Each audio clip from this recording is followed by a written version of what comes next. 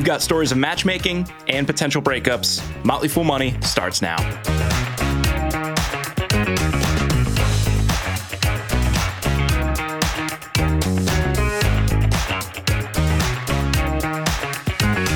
I'm Dylan Lewis, and I'm joined over the airwaves by Motley Fool analyst Asit Sharma. Asit, thanks for joining me. Dylan, thank you for having me again.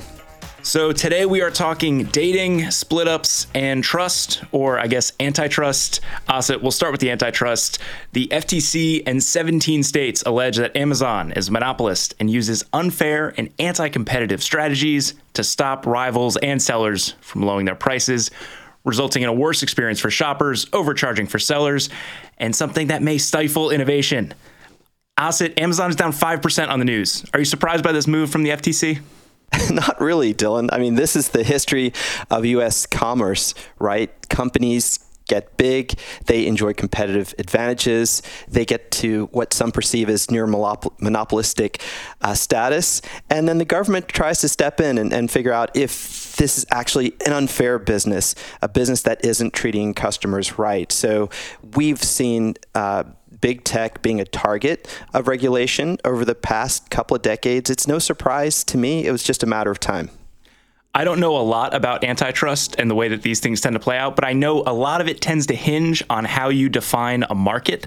The FTC is alleging that Amazon's anti-competitive conduct occurs in two markets in particular: their online superstore market that serves shoppers, and that is where Amazon, the FTC alleges, is burying postings for sellers that are offering prices lower than what Amazon offers. The second market being their online marketplace of services purchased by sellers, saying that being Prime eligible is basically a necessity for sellers, which requires them to pay for Amazon's costly fulfillment services. Asit, I see some of the argument here. I think one of the things I have long wondered with Amazon is they manage to have a marketplace and also be a player in that marketplace, and that's a little bit of a precarious position to be in. It does muddy the waters a little bit, doesn't it, Dylan? Yeah, so the case is interesting. All of antitrust theory, or recent antitrust theory, disclaimer here, I'm no attorney, but all of it hinges on something called the Consumer Welfare Standard. And basically, to boil that concept down, a company can get really, really large, but if it's not causing customers to pay unfair prices, it's not necessarily anti-competitive. So the FTC is going to have to prove here that Amazon's actions are actually hurting its customers, hurting its buyers. And I think there are cases where, as you point out, the marketplace that serves shoppers is rife with some manipulation by Amazon. Now, when you think of the hundreds of billions of commerce that flows over Amazon's online retail channels, what seems rife may be in actuality an insignificant or immaterial amount of unfair business practices. And I think this is what's going to unwind in court, that Amazon's going to have a pretty strong counter argument, which is to say, we have some practices that, sure, we can change if you deem those uncompetitive or non-competitive.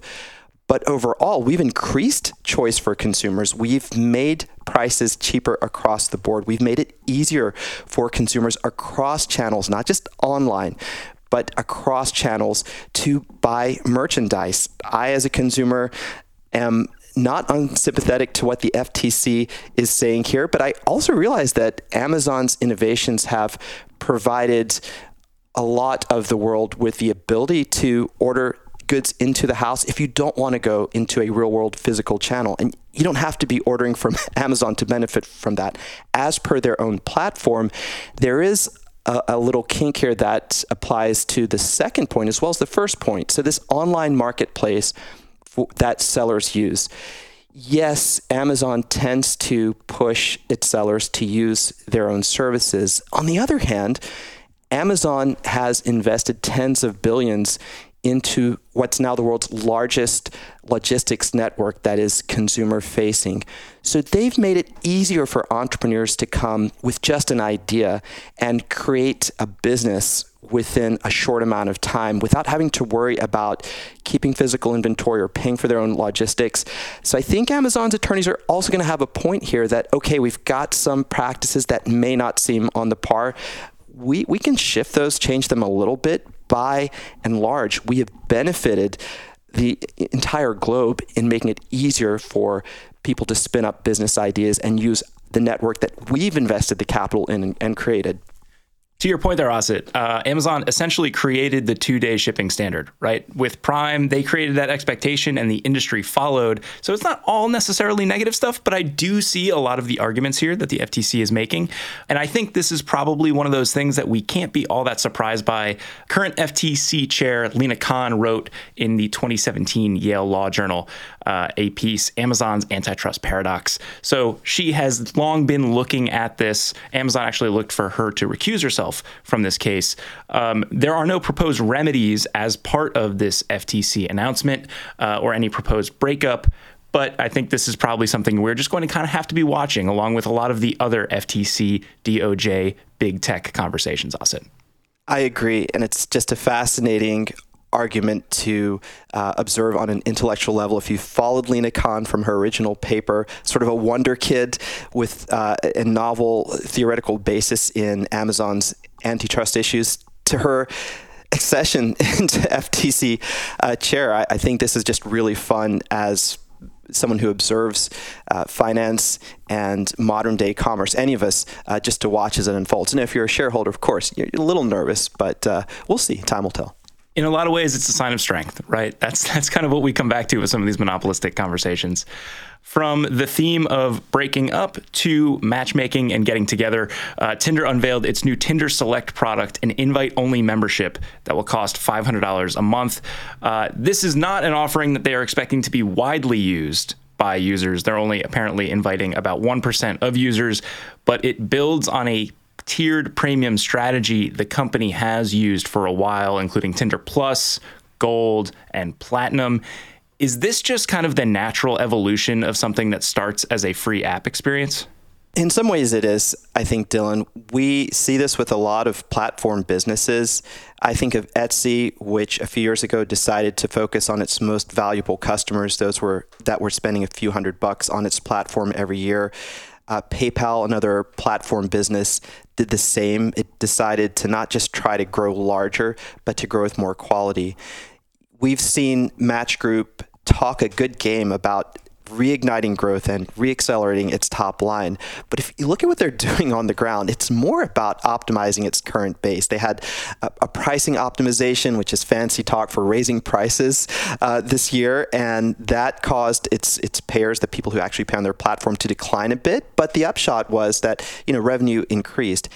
And Match Group has pretty decent operating margins, 26% operating margin as of its last report. So if they get some people who are willing to pay this $500 a month to be, elite status, I mean, it's probably decent for the bottom line. It's not going to be a monstrous impact, but it'll maybe result in a few margin points. And why not? If you have people who will pay for that, why wouldn't you eventually go towards that? And I think that's where you're on point with this idea or observation that naturally you progress as a platform from maybe a freemium funnel to having your paid subscribers, then trying to optimize that group that has the deepest pockets and the deepest interest. Yeah, it's interesting. Match CFO Gary Swidler said the new Select premium tier could have a relatively tiny amount of new payers, but a significant impact on revenue per player and ultimately on revenue. That seems to drive at what you were talking about there, some of the unit economics of some of their users. You get some people paying a very high amount, Asit, that will shift some of the averages that we see. Whether it becomes material to the overall business, I think probably remains to be seen. Yeah, and I think this is smart on their part because as you mature as a business, you have to show shareholders what the value proposition is. If I buy shares today, am I looking at a growth story or am I looking at an earnings story, maybe a rising positive free cash flow story? And I think what Match is trying to signal is that we are going to extract more value out of this business. So if we can't grow at double-digit rates anymore, don't worry about that. Look, we're making money. We're squeezing money to the bottom line. So in some ways, I think this is along the lines of other little moves they've made in the recent past. Some of the weekly subscriptions we've seen come out of that, emphasis on trying to grow the Asia business, more of this sort of optimization CFO type of tactical stuff. And shareholders love that over time, actually. More than anything else, Asset, I think it just makes me happy to be out of the dating scene when I see stories like yeah, same. All right, we have one more story, and it sticks with the theme. We're talking split ups. Alibaba will list its logistics unit Canal on the Hong Kong Stock Exchange in a move that is part of the company's plan to split the tech giant up into 6 distinct business units. Asset, this seems notable because it is the first Alibaba company to file, but also because for as weak as the U.S. IPO market has been, it has been even weaker in Hong Kong over the past couple of years. That's true, Dylan. I think Alibaba, if it had its druthers, would just wait until we saw a really strong market in Hong Kong and a lot of IPO issuance. But, the story out of China is one of slowing growth, and their markets are not quite as robust as they were. The capital is flowing out, not flowing in. But they want to push this strategy and show shareholders that as sort of a divvied up collection of businesses, there's more creation, ultimately more market capitalization that can be created from the different revenue streams. So it's almost like the timing isn't great, but they want to show the market that this is going to be a better strategy under a regime that's not quite as freewheeling as it was. And I know you had some thoughts about that. Yeah, I was going to say, I feel like when we've talked about companies based in China over the last, say, 2 years, there's been a little bit of a repricing in what the risk is, the institutional risk and just kind of the local environment risk because of President Xi Jinping's crackdown on private enterprise that we've seen. Does that put a lot of what we'll see from these Alibaba issuances into the too hard bucket for you, or do you look at this and say there may be some opportunities here? We kind of have to see what the individual businesses look like. It may get into a too hard bucket. It isn't right now, and I think that opposite of what we saw with Amazon, right? It's a company growing to monstrous scale, and the government is trying to step in and hit the pause button. What we have in China is a very direct signal from an increasingly authoritarian government that's saying, look, guys, get in line. And part of this is about business, and part of this also, the idea to split up into 6 companies is to appease the regulators, to show that we aren't trying to become too powerful as a player in the Chinese economy. So that could be good for shareholders depending on which company you decide to buy into. Now, Canal, I noticed that Alibaba is going to retain like a 50% interest. That's a lot of control. So it isn't maybe an optimal scenario. To me, 20%, maybe 10%, 15% is great, because then those decisions at the level of operations are going to be made by the management of that new team that has gotten the public's money. Here, you're not sure, and that might crimp down value creation. Now, having said that, this isn't the only business that we're going to be taking a look at in the near future. Yeah, I was going to say, this is one of what could be 6, we could be 3 or 4. We'll see exactly how things shake out. I think more than anything, the thing that's most interesting to me is, as Alibaba is one of the most known, recognized names from the China-based businesses that we tend to follow, just what does this create for them in terms of value? Because even if you're not necessarily a shareholder of one of these new businesses, if you're a shareholder of Alibaba and they are retaining very large stakes in a lot of these businesses, it becomes part of the ownership structure for you too. That's true. And a collection of focused businesses that can independently operate on somewhat of a untethered level could be greater than the whole. I'm looking at maybe the cloud business, the Cloud Intelligence Group, which is one of the companies that we may get to invest in the future, to be a fun one to examine whenever that prospectus comes out, because they have a good part of the market in China and Asia. Artificial intelligence or generative AI is growing there as it is here, maybe a little bit behind the US, but that's going to be a big place to invest. So you would get a chance to invest in that directly. And also, Alibaba's always been really great at e-commerce. They actually turn a profit, and there are at least 2 groups in there that may give you a chance to just invest in that part of the business. Global Digital Commerce Group is one of them that I'm interested in looking at. So it could be that you can prosper by picking and choosing which of these business units you want to invest in. But again, Dylan, that overhang of the Chinese economy, which is slowing down, and I think is increasingly inflicted by governments meddling into the entrepreneurial spirit, that does make it seem like maybe it should shift to that too hard pile. I think the jury's still out there, at least for me. What I'm hearing, Asit, is logistics, not so interesting, but maybe have you back on the show when we start talking about the cloud and the e-commerce segments of this one? Totally. Well, I'll be happy to do it. And thank you for joining me to talk through this one. Thanks so much, as always, Dylan.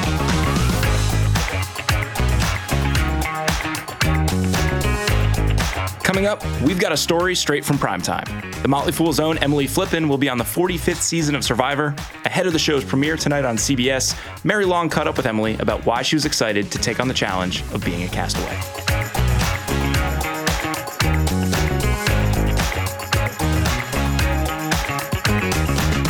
If you're a Motley Fool member, you probably already know Emily Flippen as an investment analyst on our team. But you might not know Emily Flippen as the Survivor contestant, at least not until now. Tonight, you can see Emily attempt to outwit, outplay, and outlast 17 other castaways on the 45th season of Survivor. Emily, glad to have you. Thanks for taking the time to make this happen. Of course. Thank you for taking the time to talk to me. We're not going to talk today about anything that happened during your time on the show, so let's start before then. Why did you want to go on Survivor? Oh, it's a good question. I still don't know if I have the answer. I think at some point I was looking at my life and was just interested in doing something new and exciting. For members who are familiar with me, I'm a chance taker, a risk taker. It's what got me into this career. It's what brought me to the Motley Fool. And Survivor is just one of those ultimate challenges. I think it's David Gardner who has a history of saying that, we all should strive to live a more interesting life. And I think that's what brought me to Survivor. There are some parallels between investing and Survivor that don't end with the David Gardner stuff that you just mentioned. How did your work as an analyst at The Fool inform how you thought about the game? Yeah, it's so interesting because I do think there's a lot of overlap between what makes like a good Survivor player and what makes a good investor. Because in my experience, the number one reason why individual investors tend to underperform the market is because they make these emotional decisions, right? We have these long-term financial goals, and then something happens in the market that scares us. A stock goes down, a recession happens, and then you change your strategy. And that tends to be the worst thing that an investor can do, is make these really emotional decisions that sacrifice their long-term goals. And watching Survivor, I see it all the time where people make emotionally informed decisions as opposed to logical decisions that aim to get them to the very end to be that sole survivor. So I really sought to bring my experience, right, of managing those emotions, focusing on long-term goals to how I played the game of Survivor. Are there other life experiences outside of work that you think prepared you well for the show? Well, investors who are familiar with me know that I probably are familiar that I went to school in China. So I like to say that my experience there, which was working with and competing against people of many different backgrounds and cultures, prepared me for the diversity that you get on the experience of Survivor, right? You never know who you're going to be playing with. So understanding how to connect and ultimately win out against people who are similar and dissimilar to yourself is important. Are there past contestants whose games you really admired going into this? I always like to say, I like to make my own unique set of mistakes. Ultimately, I think, I am and I will be my own player in the game of Survivor. But going through the casting process, I was told that my personality was very similar to a former player. Her name was Cass. She did go by Chaos Cass. But I think that's just because I tend to be a little bit more direct, outspoken, and aggressive. And it's great in the world of investing, but it probably matches most similarly to Cass's game when you're comparing it to the game of Survivor. So listeners will have to tune in to Survivor to see if you do bring chaos to the island. Goodness gracious. Okay, so suppose you're back in Fiji, but this time you can bring 3 stocks with you. What are your desert island stock picks? Oh, this is such a good question. So many things that, I think you need if you're going to be abandoned on the islands of Fiji. But the things that are first coming to mind, maybe a stock advisor recommendation, an old David Gardner recommendation, waste management. I think if anybody is familiar with the game of Survivor, you lack a lot of those fundamental necessities for everyday life. And we take the services that waste management provides us for granted, as I now know, here in the United States. I'd also say a company like Lululemon. I have to call out Lululemon, of course. If you're out there on an island, you want some comfy clothes to lounge in, and I've never once been let down by my very expensive but very worth it pair of Lululemon leggings. And then my last, you said 3, right? My last one? Oh, it's hard, but I have to go with a company like maybe Texas Roadhouse. Underappreciated restaurant change in my experience, but again, out on an island, all you want to do is eat a good, nice steak. Probably would scratch a lot of itches. Wow, who needs reward challenges when you have Waste Management, Lululemon, and Texas Roadhouse? It's all you need in life, right? Okay, now you're on Survivor again. Which are you voting off the island first? Ooh. Well, this is brutal. All 3 amazing, great companies, but 2, I would say, a little bit more practical than another. So let's boot Lululemon. That's a luxury. We don't need it every day. I need the food. I need the waste management. You spoke earlier about kind of parallels between gameplay and how you thought about it and the world of investing. So now here's the kicker. What's harder, playing Survivor or beating the market? Oh, 2 totally different experiences. I have to say, I think the game of Survivor is harder. I like to encourage individual investors. There's a lot of autonomy that we have when we're managing our financial futures. And if you do opt to buy individual stocks and attempt to beat the market, I like to tell investors that there's a lot of empowerment in making that decision, making decisions for yourself, taking control in a world that has thrived on telling investors that they're not capable of making their own financial decisions. The game of Survivor tends to be a bit more variable. A lot of the factors that impact your performance can be out of your control, and that's okay, but you do have to accept it. So in a lot of ways, I think we just have more autonomy, more control over something like stock picking or attempting to beat the market. So for that reasons, I have to think that it's easier, at least for the people listening to this podcast. Well, Emily, thanks for the time today. We know this was a lot to squeeze in because you're actually getting ready for the premiere right now as we speak. So I really appreciate it, and know that you've got a bunch of fools rooting for you. If you're a fool and you're listening, know that Survivor kicks off with a 90-minute season premiere tonight at 8 p.m. Eastern on CBS.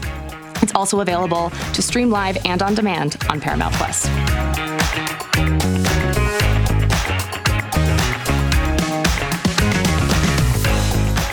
As always, people on the program may own stocks mentioned, and the Motley Fool may have formal recommendations for or against, so don't buy or sell anything based solely on what you hear. I'm Dylan Lewis. Thanks for listening. We'll be back tomorrow.